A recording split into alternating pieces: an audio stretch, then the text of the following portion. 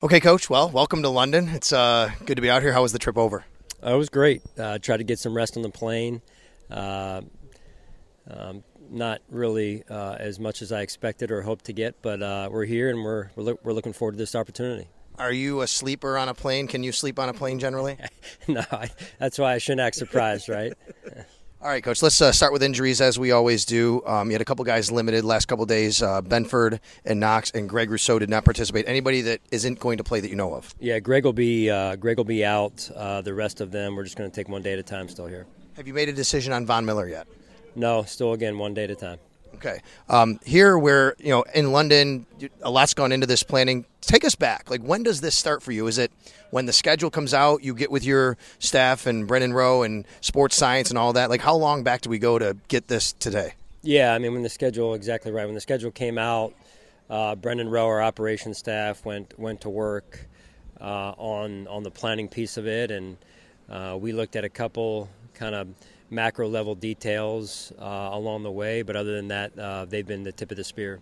And obviously, leading up to now, people are wondering why you do this, why you do that. You talked the other day about sports science. What kind of goes into those meetings and making sure that everybody's on the same page, and how much faith you have to have in the people that trust, to do these kinds of things and make these decisions. Well, right. I mean, trust is the most important thing, and when you're making critical decisions, we've got to be able to trust our staff, and they're the experts in this area in particular. And so, along with Joe Collins, who I mentioned earlier in the week, being from London, doing a lot of research on the soccer league out here and so on and so forth. So it's been well researched and detailed. I know your brother's involved in soccer. Have you been out here personally to watch any soccer, or even just for vacation? Right, my brother is. He's involved in the MLS back in the States. But no, I've never been to London to watch a soccer game or just for recreation. Well, it should be exciting, obviously, on Sunday. Let's talk about your team. Another Offensive Player of the Week for Josh Allen. After what happened on the first game Monday night, a couple of turnovers, to get to where he is now, taking care of the ball the way he is, what does that speak to about kind of Josh and self-correcting and understanding what his role is? Yeah, right. It starts with self-awareness, right? You mentioned self-correcting, but you've got to be self-aware first in order to correct what you need to get corrected and adjust what you need to adjust. So I think he's been disciplined, and that needs to continue. And then you guys have really spread the ball around. I think 9 guys with receptions a couple weeks ago, 8 guys. How important is that for your team to have all that distribution for Josh? Very important.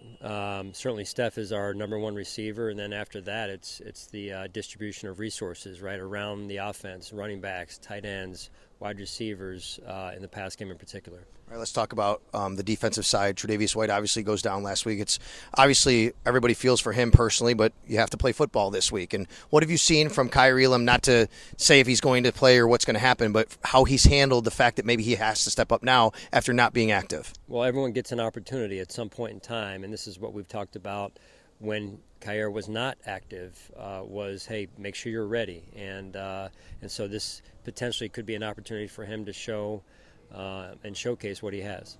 And then obviously Dane Jackson was in the same boat, and you mentioned this week about he's a great example. Can you expand on that a little bit about Dane and his mentality and mindset, come from where he came from, a late-round draft pick, on the practice squad, now again getting an opportunity to play a lot? Right. Kind of against all odds type of person, DNA, chip on the shoulder, however you want to say it, underdog mentality. He just continues to work and continues to believe in himself and be a team player at the same time, which takes an unselfish character trait, and that's important in good teams. All right, this Jacksonville Jaguars team, they've been here for a week. They're kind of waiting on you guys to come here. They did win. They're feeling good about themselves. Trevor Lawrence, what have you seen from him?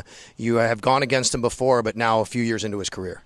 Right, good young quarterback. Don't forget, this is a team that less than a year ago took Kansas City to the brink in the divisional round of the playoffs. I believe it was there, and so they're a good football team, well balanced on all 3 phases. And then obviously on the defensive side of the ball, the other Josh Allen is a guy you really have to contend with. 6 sacks already on the season. We saw him up close and personal a few years ago, but they have a lot of guys on that side of the ball pretty talented. Extremely motivated. Josh Allen, the way he's played this year in particular, and through the first 4 games. So we'll have to make sure we know where he is and make sure we take care of him. Now, this is not to say you're old because we're like the same age, but you've now been coaching long enough where other coaches around the league you've gone against that you've been with before. Doug is one of those guys. You and I believe it was Mike Caldwell were on the same staff in Philadelphia. What was that like for you guys back in 09 and 10?